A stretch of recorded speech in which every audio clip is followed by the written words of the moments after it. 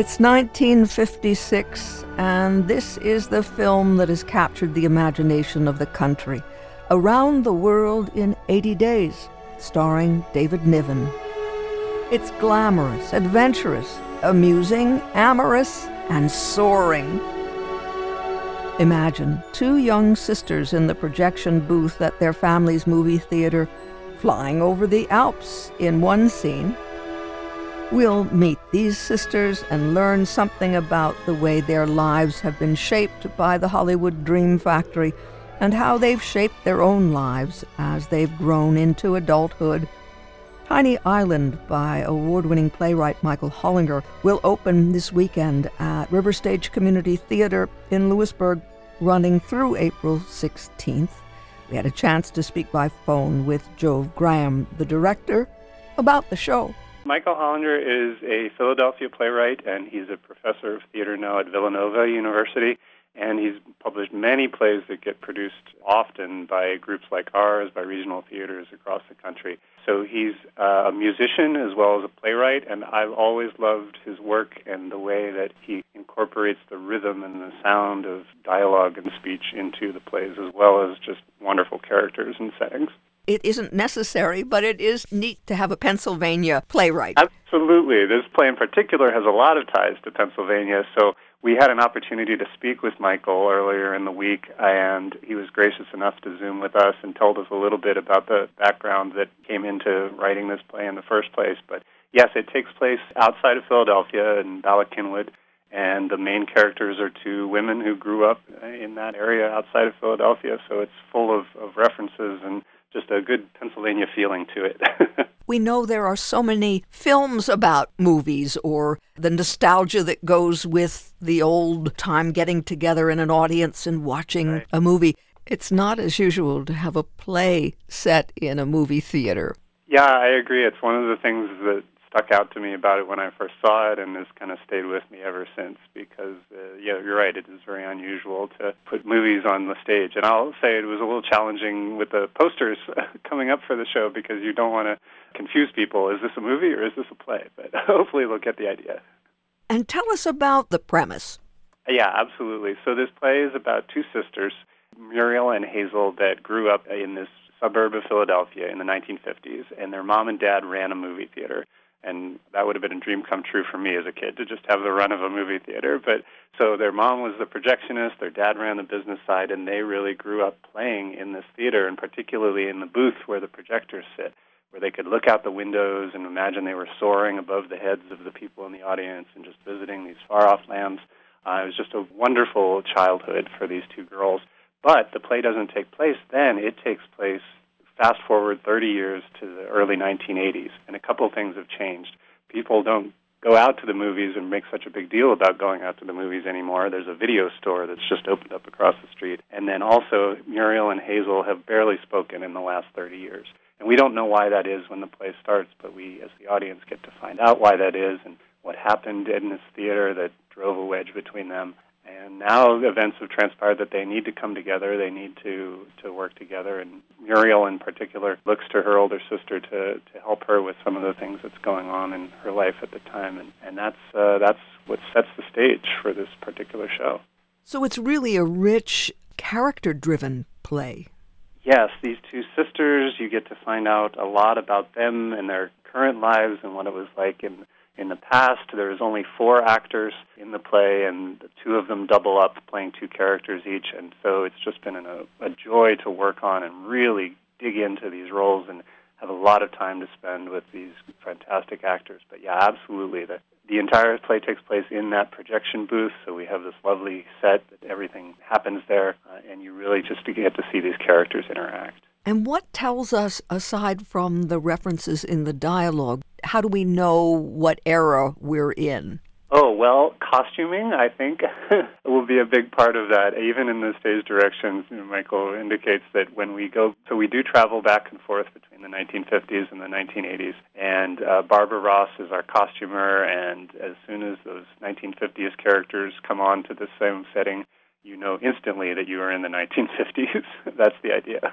And you mentioned talking with Michael and that he shared a little bit about the impetus for writing the play. Is that something you can tell to us? Yeah, a little bit. Michael shared with us that one of his early jobs was actually working at a movie theater, much like this one, and he got to just see all the gizmos and machines up there and all this magic of making the movies happen. So that was an experience that he really had in real life, and I think stayed with him. So that was part of the entree into the play. But then, of course, characters as well, and this idea of obsolescence, and not only the movies in the movie theater maybe becoming obsolete, but our relationships to each other becoming obsolete. If one person leaves, if one person changes, what does that do? So those different things came together, and Michael shared that overall. And how about your affection for his ability to get a rhythm of voice and sound in his dialogue? Is that very much evident in his writing for this piece? Yes, absolutely. I love the way it is so realistic, and the actors complain sometimes that it's hard to memorize because it's so realistic. But you have interrupting, you have overlapping dialogue, you have just fast and slow, and a lot of what our emphasis and our energy has gone into is finding those rhythms, finding those beats. It's so much more than just the words that are being said, but the tempo and all those kinds of musical terms that play into it. And this is a particularly good show like that because it's so realistic and not forced in that way, but the dialogue has such musicality to it. And is there any occasion, any reason to have music for movies in the course of the play itself, not as incidental music? Yes, there is. So one of the technical challenges of doing this play, but I'm so glad that we were able to take on, one of them is building movie projectors that you can use on stage, but then the other is that there is a particular movie that the characters reference throughout the play.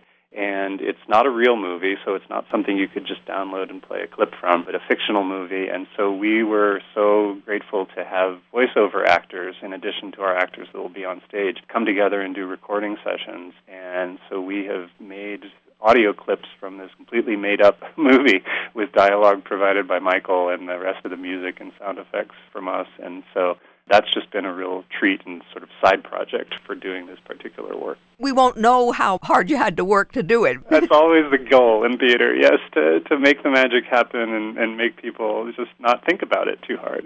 It just happens because it's theater magic. So, yeah, absolutely. Tell us about working with the sisters. Is that a relationship you're familiar with, a sibling who's close or not close, depending?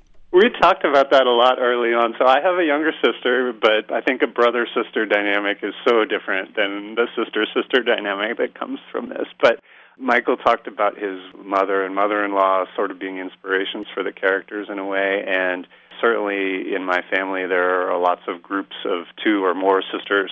And so there's so much of the dialogue in this play that really sounded familiar to me the first time I heard it, and rang true in terms of the way sisters, particularly grown-up sisters, talk to each other. So I think that that's really going to resonate with audiences as well if they have any relationships like that themselves or in their extended family. I love the way you described at the beginning the two sisters being up in the projection booth, looking out through the window and imagining they're flying over the heads of the audience. Is there a sense also of the importance of being able to have dreams, to imagine a life, to have that freedom? Yes, that's definitely one of the themes throughout, and the girls talk a lot about their mother, who they lost when they were at an early age, and the inspiration that she gave them to always fly high and follow their dreams, and it's what they tried to do. Of course, life intervenes sometimes, and things don't always work out the same way that your dreams do, but it's very much an uplifting and inspiring part of the motif or the theme of the whole play. Now tell us when we can see it, and tell us where you're based.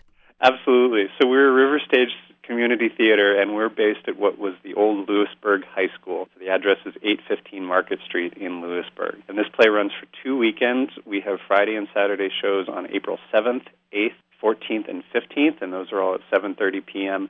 And then we have a Sunday matinee on Sunday, April 16th at 2:30 p.m. And our website is riverstagetheater.org, and you can get tickets and information there. So April 7th through 16th at Green Space Center, 815 Market Street in Lewisburg.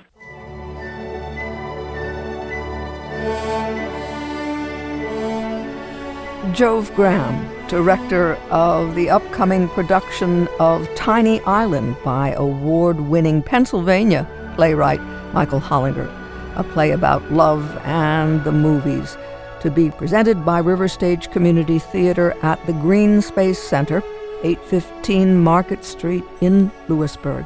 And as we heard, Friday and Saturday, April 7th and 8th at 7:30 p.m., and the following Friday and Saturday also at 7:30 p.m. each evening, with one matinee on Sunday, April 16th at 2:30.